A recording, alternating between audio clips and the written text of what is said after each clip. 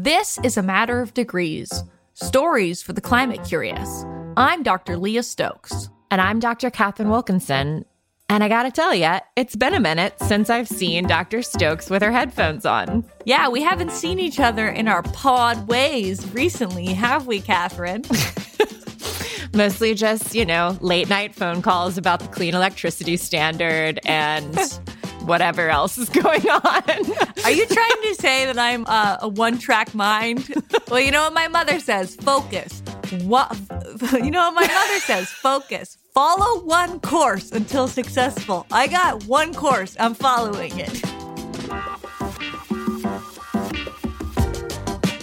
So don't get too excited because this is not yet the official start of season 2. Season 2 is coming. But we wanted to pop back into your feed now with a really special live episode of the show that we just recorded. This is actually the first of 2 live episodes we'll be bringing you between our seasons. This first one is all about treating climate change like the global crisis that it is. We look at what's being done on the international stage to try to save us from the worst impacts of the climate crisis. And we decided to have this conversation with a really incredible expert and leader on this topic for such a long time, Mary Robinson. She was the president of Ireland from 1990 through 1997. And then she was the UN High Commissioner for Human Rights from 97 to 2002. She's now the chair of the Elders. She's a climate justice activist, a self-proclaimed angry granny for climate justice, actually. And she co-hosts the amazing podcast, Mothers of Invention. And we wanted to talk to Mary because she has spent so very much of her career thinking about how we advance human well-being around the world and how we solve the climate crisis with justice at the core. And we started out by asking Mary both a simple and a complex question. What is this thing these climate people are always talking about called the COP? The COP. What is it, and why is it so important this year? Mary, thank you so much for taking the time. Thank you. I'm glad to be here. So we're going to talk today about the road to COP26, but we want to make sure everybody's on the same page of a basic understanding of what the COP even is. There have been 25 of them so far. Mary, would you just give us a little bit of a kind of 101? What is COP? How does it work? And in particular, what is an NDC? Well, briefly, the UN always makes things complicated because it's a very large organization. And at the Rio Summit in 1992, the framework agreement, the Convention on Climate Change, decided to have an annual year where parties would commit to address the problem of climate change and reduce emissions. And they decided that the countries most responsible, the industrialized countries, should do more. And over time, they developed a Kyoto Protocol with some legal targets. But before the Paris Agreement, they changed that a bit and said every country has to decide to commit to do more, both to reduce emissions and to work on adaptation to climate change. So even the smallest countries that don't have large emission, they also joined in. And that's what we call the nationally determined contributions, because they're actually determined by the countries themselves. And that makes it more difficult to get real ambition, because countries tend to only want to do what they can comfortably get away with. And so it's really important that we have pressure from civil society and pressure from developing countries who are the most affected and who are in the front line, and indigenous peoples who are in the front line, urging that we don't have much time and it's very urgent. You mentioned developing countries and the Paris Agreement. And before we look forward to the November negotiations in Glasgow, I think it's worth looking back at Paris. And you were very involved, Mary, in the Paris Agreement.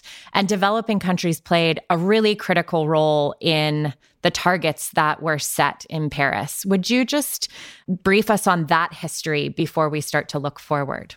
I will, Catherine, because I think it's really important that we understand how much we owe to the moral voice and the urgency of the small island states, of the poorest countries, of indigenous peoples worldwide, and of civil society worldwide. I was the special envoy of the Secretary General before Paris on climate change. So I was a close witness to all of this. And I saw in meetings before Paris how Tony de Bruyn, the foreign minister of the Marshall Islands, tiny atolls off the Pacific, used his moral voice to tell other ministers from the United States, from Europe, do you want my country to go under? Do you want us not to have any future? This is really urgent. It's affecting us now. We need 1.5 degrees to be put into the goal in Paris. And in the negotiations in Paris itself, a high ambition coalition was formed. It included Europe and the United States, but it was actually led by the Marshall Islands. Another example of real moral force. And it was how we got the new goal in Paris, that we would stay well below 2 degrees and work for 1.5 degrees. The problem was the scientists globally had never studied this. And they didn't know what the difference was between a world of 2 degrees of warming and a world of 1.5 degrees. So the Paris Agreement asked them to study this, and they came out with this most important report in October 2018, the Intergovernmental Panel on Climate Change, which is the global scientists. And they actually said, now that we've studied it, we know that there is a huge difference between 2 degrees of warming and 1.5 degrees. Quite bad things could happen in that period. The Arctic ice might disappear, the coral reefs might disappear, and the permafrost, and there's a lot of permafrost around the Arctic, could melt and throw up not just carbon, but also methane, which in the short term is even more dangerous than carbon. So they said quite seriously and very sharply that the whole world needs to stay at 1.5 degrees. And that has increased the urgency enormously, because they said we have to reduce by 45% our carbon emissions by 2030. So now with COP26 in Glasgow, the whole focus is on 2030 and how countries will have the ambition to make sure we'll have a safe world for the future for our children and grandchildren. That's really helpful history, Mary. I feel, and it's recent history. It's not like it's very old. And it really helps all of us understand where we're at, right? When we're talking about these nationally determined contributions, the NDCs, to the Paris Agreement, what we've just seen, and I'd love to get your views on it, is that a lot of countries are lining up with that IPCC report, right? They're saying if the IPCC says we got to cut 45% to limit warming to 1.5 degrees, well, hey, that's the kind of ambition we need to be seeing globally. And so I'm sure you watched, given how excited you are about climate like we are, the virtual summit that was held last week, including on Earth Day, by President Biden, where he invited world leaders to come via the internet during the pandemic to the United States to talk about their plans on climate change. And what's your take about how things went down at that big summit last week? It was a very important summit, in particular because it was important to prove that the United States was back in a leadership position. President Obama and President Xi of China had kind of pressed each other, a kind of peer pressure of each other before the Paris Agreement. And that was also important, as well as the work of developing countries. So it was really important that President Biden convened over 40 countries to come together, and corporations and others, in order to commit to more ambition leading up to the conference in Glasgow in November. And the United States committed, for example, to reducing its emissions by 50 to 52% on 2005 degree levels. This is quite technical, but let me put it this way. Before that, it had been 26%. Following the US example, if you like, Japan cut by 46 to 50% by 2030, and that's up from 30%. Canada went to 40 to 45%, up from 30%. And they also increased climate finance. In particular, President Biden said they would double climate finance. That is extremely important, because that's the other side, to help developing countries to be able to adapt to the climate shocks. Because the injustice of climate change is that the poorest countries and communities and small island states and indigenous peoples are affected disproportionately and are not responsible. So you also need the climate finance to fund adaptation. And both of those were helped by this recent Earth Day summit of the Biden-Harris administration. So that's very welcome, because the Trump years were very bleak for those of us who know how urgent the climate issue is. Yeah, and for those of us living in the United States, they were tough years, right? But sure. It's funny, early in the Trump administration, somebody interviewed me and they said, what do you think the Trump administration will be for on climate? And of course, it was terrible, and I thought that. But I said, Trump is for 4 years, climate change is forever. And we've got to keep our eye on that longer-term prize. There will be times when there are leaders in some countries who are not going to lead. And then we got to think globally, how do we keep making progress? So I really agree with your take on the last week's meeting, the 50% target from the Biden administration, which hopefully will be implemented through the American Jobs Plan passing Congress. That's super exciting. And so this is all kind of on the road to another COP, another big global meeting. They just keep happening in a good way. And so looking ahead to November, if you had a magic wand, all right, we are endowing you with the power of magic. What would be the best outcome that you could sort of hope for at this meeting? And what do you think it would take to reach that outcome? And what are some of the barriers to getting there? We do need much more ambition, frankly. This was a good step. We need far more climate finance. So my wish, if I could have that magic wand, would be that all countries would commit to what's called a long-term goal. They would commit to be net zero emissions by 2050, and then work backwards to 2030, and then backwards from 2030 to 2025, 2023 to now, to say exactly what they would do in terms of reducing emissions, in terms of climate finance from the countries that built their economies on fossil fuel and benefited from that, and must help now the developing countries not to go that route, but to adapt also to the shocks of climate change. And also nature-based solutions. We have another framework this year in China, in Kunming, the UN conference on biodiversity. And we want to protect 30% of the land and 30% of the oceans in order to restore biodiversity. So I have an image of a world that will be so much better by 2030. I love that world that we must be hurrying towards, because it will be much healthier. It will be greener. Cities will be a joy to be in. The countryside will be a joy to be in, because we will be valuing rewilding, valuing biodiversity. The jobs will be different jobs, and there'll be jobs available. As we're learning through COVID, working from home can be working from different places because of the digital age. It will be accelerated in the time of no fossil fuel, and therefore no health deaths from fossil fuel. The deaths are enormous. I mean, we're very conscious of COVID and the deaths, but 8.7 million people die every year from air pollution, indoor or outdoor. Indoor, it's women cooking on open fires because they don't have access to clean cooking. And outdoor, of course, it's vehicles, it's manufacturing, it's fumes from fossil fuel. All of that will be gone. Imagine, it'll be reduced by 45% by 2030, and it'll be gone by 2050. I can't wait. Because I won't be around, but I can't wait for my children and grandchildren. I love that vision of 2030, and I want to run to that time period too. I love that. I'll pass it back to Catherine for the next question. Mary, we shared with the audience a little bit about the very many hats that you have worn and do wear. And one of my personal favorites of your current hats is that you co-host a podcast called Mothers of Invention that focuses on women's leadership in climate. And I think you have the best tagline maybe ever, that climate change is a man-made problem with a feminist solution. And I'm curious if you could unpack that tagline a bit. And how does that apply when we think about international climate negotiations and whose voices are present and really shaping the discourse?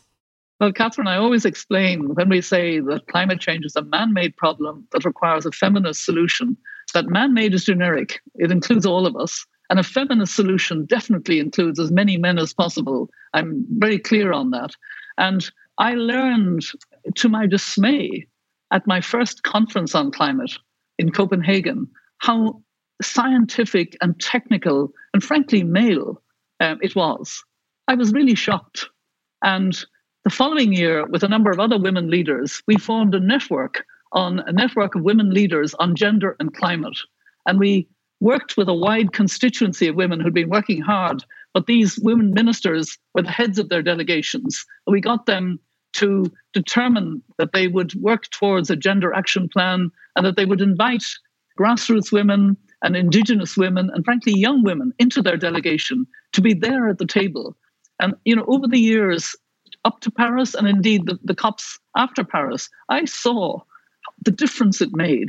It stopped the room when you had this woman of passion talking about what difference it made in her village, which was totally destroyed. She had to bring the women together. They had to become resilient, and how hard it was. And she wanted those delegates to wake up and realize that this was urgent. And you could see their faces, these technocrats from countries, who lived in cities and who, were wordsmiths about the words, but didn't really live the reality in the way that these women were saying. And that had a huge impact in, really helping to get a sense that this is about people, that we have to have a people-centered approach. We have to have a justice approach if we're going to really meet the urgency. And the other thing I love about Mothers of Invention, which is a tribute to Maeve Higgins. Maeve Higgins was 8 years old when I was elected president. I didn't know her before we were brought together to do this podcast, but she's a very successful comedian in New York. She's made films. She writes for the New York Times and other prestigious outlets. And because she's a comedian, she only half respects me on the show, and that's the humor. And I probably learned it later in life than I wanted to, but I now understand it. Humor is a great communicator. It really is. If you could, I knew when I was living in the United States, a lot of young people took their news from Saturday Night Live and the Daily Show, and so on. Humor is a great way to communicate. Mm. I remember you telling me that, Mary, I think during Climate Week a couple of years ago, don't be afraid to use humor. And I think it is such a great insight because climate change is inherently deeply serious.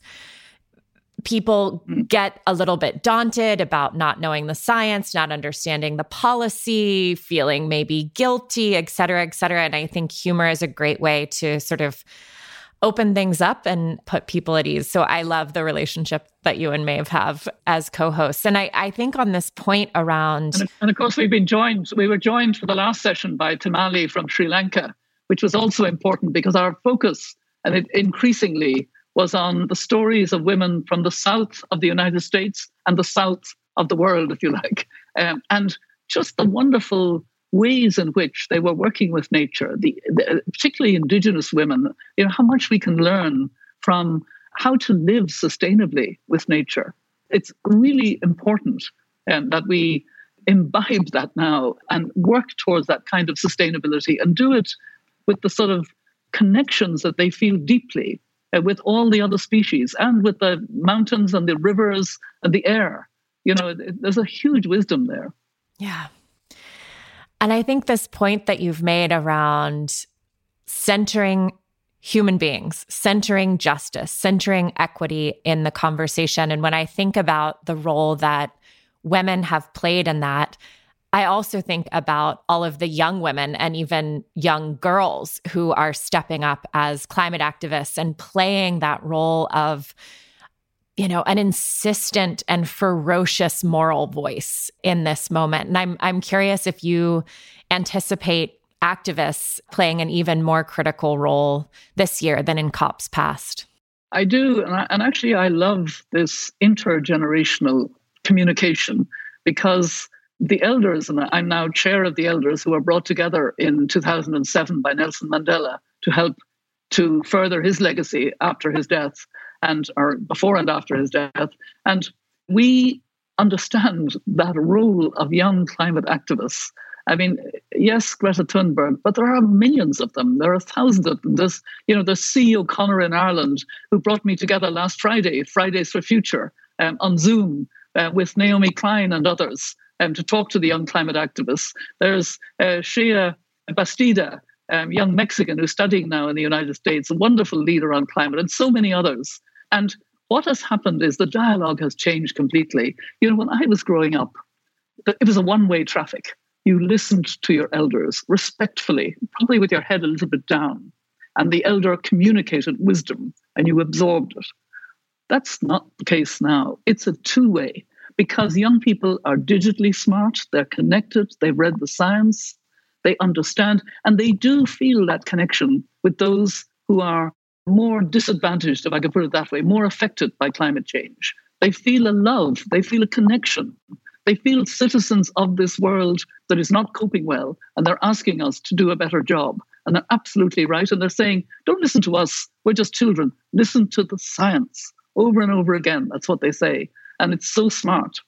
Yeah, we have a lot of these young women, young girls, activists in the United States. We've interviewed some of them on our show. And I have just a little funny story about one that both Catherine and I know pretty well, Alexandria Villaseñor. She is, I think, 14, 15 now. I've lost 15. track. And she's 15. Time does move, unfortunately or fortunately.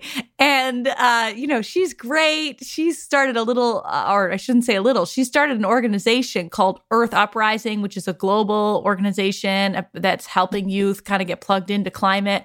And I was on Sunday working on some activism, and we were doing a letter, and we were at 149 groups signed on to her letter. And obviously we wanted 150. And I thought, I wonder if I ask Alexandria, and I messaged her, and within 30 seconds, she'd already done it. It took her no time whatsoever. And I feel like that's the spirit of the Gen Z climate activists. They don't have time to mess around. They're just here to make things happen. They're doing their own activism, their own events, their own organizing. And they really bring such power and urgency in the way that they talk about these issues. And I think it's really transformed the whole climate movement globally, not just, in the United States or in developed countries, but all around the world. And we need them because we're not on track. Speaking of actors that we need to join the party in a helpful way, we've talked about the role of governments, we've talked about the role of civil society and activists, but of course, corporations will also be at the COP in November. And I'm curious, Mary, what your thoughts are about kind of the most helpful role that corporations can play and how we make sure that we're not getting greenwashed along the way. It is really important that corporations take on their appropriate responsibility and see this as being something they must take personally and get involved in. And there are leading companies who are doing that. I'm involved and linked with the B team of business leaders. And before the Paris Agreement in January 2015, the B team made a commitment that they would be net zero greenhouse gas emissions by 2050 and do it the climate justice way. And Christiana Figueres said at the time, this is fantastic to have some business leaders who are genuinely committing. Now, I've watched them push each other since then with peer pressure. There have been hiccups on the way, but they're still very committed. They're not greenwashing, but there are a lot of others, including fossil fuel companies who champion the bit of green they're doing. They spend more on advertising than they spend on the green work they're doing, the green projects they have. Some of them. That's a kind of greenwashing. And if companies seem to be good in what they're doing, but are part of corporate associations that are lobbying and leveraging to try to prevent the steps we need to take, and that's greenwashing as well. So we have to be very careful. The other group that we need to factor in, Catherine, is cities. I'm really pleased that so many cities, including happily in the United States, are really giving leadership, are committing to be zero by 2050 net emissions, and also with projects, and cities are working together, the C40 group of cities, etc. And we're seeing in corporations very good groupings as well of climate action corporations. But there is the danger of the greenwashing. There's also the danger, frankly, of offsetting as being the solution, meaning we will plant endless trees. And I've seen bad examples of trees being planted as a bulk planting in a country with no regard for nature, no regard for whether the trees will do well or badly, just because they can be counted as part of offsetting a climate responsibility. So we need to watch all these things. Absolutely. You know, we did a whole episode on that, and we're right there with you. There's great things to be doing with nature, but, you know, we got to get off fossil fuels. That's the number one thing. So we're coming in the last 5 minutes here of our conversation, and we want to do a little rapid round. It'll be fun, and Catherine and I will subject ourselves to it as well. So don't worry, we're not just throwing you in the hot seat here. And so we've got a bunch of quick questions that we'll each try to answer quickly, and I'll moderate the thing. All right, you guys ready? Ready, Mary? Okay, ready, Catherine? Okay. Ready as ever. All right. Hesitantly ready. Okay, so first question. Who is a global climate leader inspiring you right now? Catherine, you're first. Mary Robinson. Oh, too easy. Okay, Mary, your turn. I think it's the young climate leaders. I'm going to mention again C. O'Connor. She's about 15. She's from Cork in Ireland. She is so committed. And I would never have understood like she does, how individuals can and must make a difference. And that's what the young climate activists are doing. And they're the ones who inspire me. Yeah. And I know, I'm glad to say, quite a number of them now, personally by name, and know what they're doing. I'll give you a real answer, Leah. For me, I will add Maria Alejandra Escalante, who leads the climate justice work for Frida, the Young Feminist Fund. And we just got to do a roundtable of two, more of a bistro-sized roundtable for Time Magazine's climate issue. And I just think that the work that they're doing is fantastic. And I really encourage folks to look that up online. And Maria shares some really important insights about the intersection of gender and climate through the lens of the pandemic. All right. For me, I'm working really hard on a clean electricity standard, and I've got great allies in an organization I just met a couple months ago called the Chesapeake Climate Action Network. And I got to give a shout out to my besties, Quentin, Jamie, and Mike, who every day come up with something that they can do to try to advance the cause. And there's people like that everywhere, and it's so inspiring. Okay, next question. Something you've recently read that's informing your thinking. It could be climate. It could be something else. Mary, you're up. I recently read an op-ed by the head of the World Health Organization, Tedros, from Ethiopia, who happens to be a friend of mine. It was an article in the New York Times, and for a UN official, it was a really angry article about the unfairness of the access to vaccines, the vaccine nationalism. He really spoke angrily, and he's right. And this is also related to the climate issue. If the poorest countries cannot get access to vaccines, we're seeing these scenes in India. It breaks my heart to see, such distress, such death unnecessarily, if we would collaborate as a world and provide access to vaccines. So, I see that as being, really also part of this whole issue that we're talking about. We need multilateral cooperation, solidarity, and in particular at the moment, we need to have equitable access to vaccines. We mustn't have intellectual property rights being used. I'm very glad that the Biden administration is moving in the right direction and sympathetic to waiving intellectual property rights. It's Europe and the UK that are resisting. And I've written an op-ed about that, and I've written a letter with a number of other heads of state to Biden, commending him for pressure to allow the South to become a major manufacturer. India is a manufacturer, but unfortunately exported most of the vaccines and now has a crisis. This is a very, very real issue. Absolutely. All right, Catherine, what about you? Something you're reading? I just read Adrienne Marie Brown's small book called We Will Not Cancel Us, which I think is a really important one for anyone who's in or near movement space right now, about how we engage with one another and how we move forward together. Okay, and my turn, really rapid fire, that Harvard study that shows that 8 million people are dying every year from air pollution. That is hugely transformative to my thinking. I already thought air pollution was bad. Now I think it's really bad. Okay, we're in the last 30 seconds. So the last question is, climate solution that's capturing your imagination. You got like 2 words. Mary, what's a climate solution you're excited about? It's people power. It's the movements, climate activists. Catherine. It's got to be the clean energy standard, Leah. We got to have it. Oh, the clean electricity standard. That's my pick, too. That's our main passion project right now. Well, that brings us to the end of our live episode. Thank you so much to Mary for being our guest today. This was a lot of fun. We learned so much about the international arena. We greatly appreciate all your focus on equity and justice and ambition. It's so powerful out there in the world. You are a force for good. So thanks for joining us on our first live episode of A Matter of Degrees. Thank you, Mary. Thank you, Leah, and thank you, Catherine.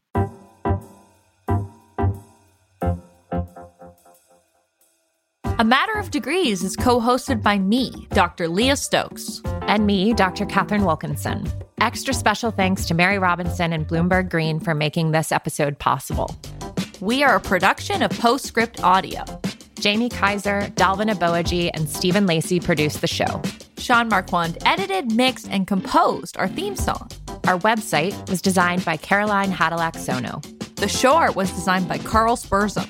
And we'll be back soon with another live episode. And then season 2. So stay tuned.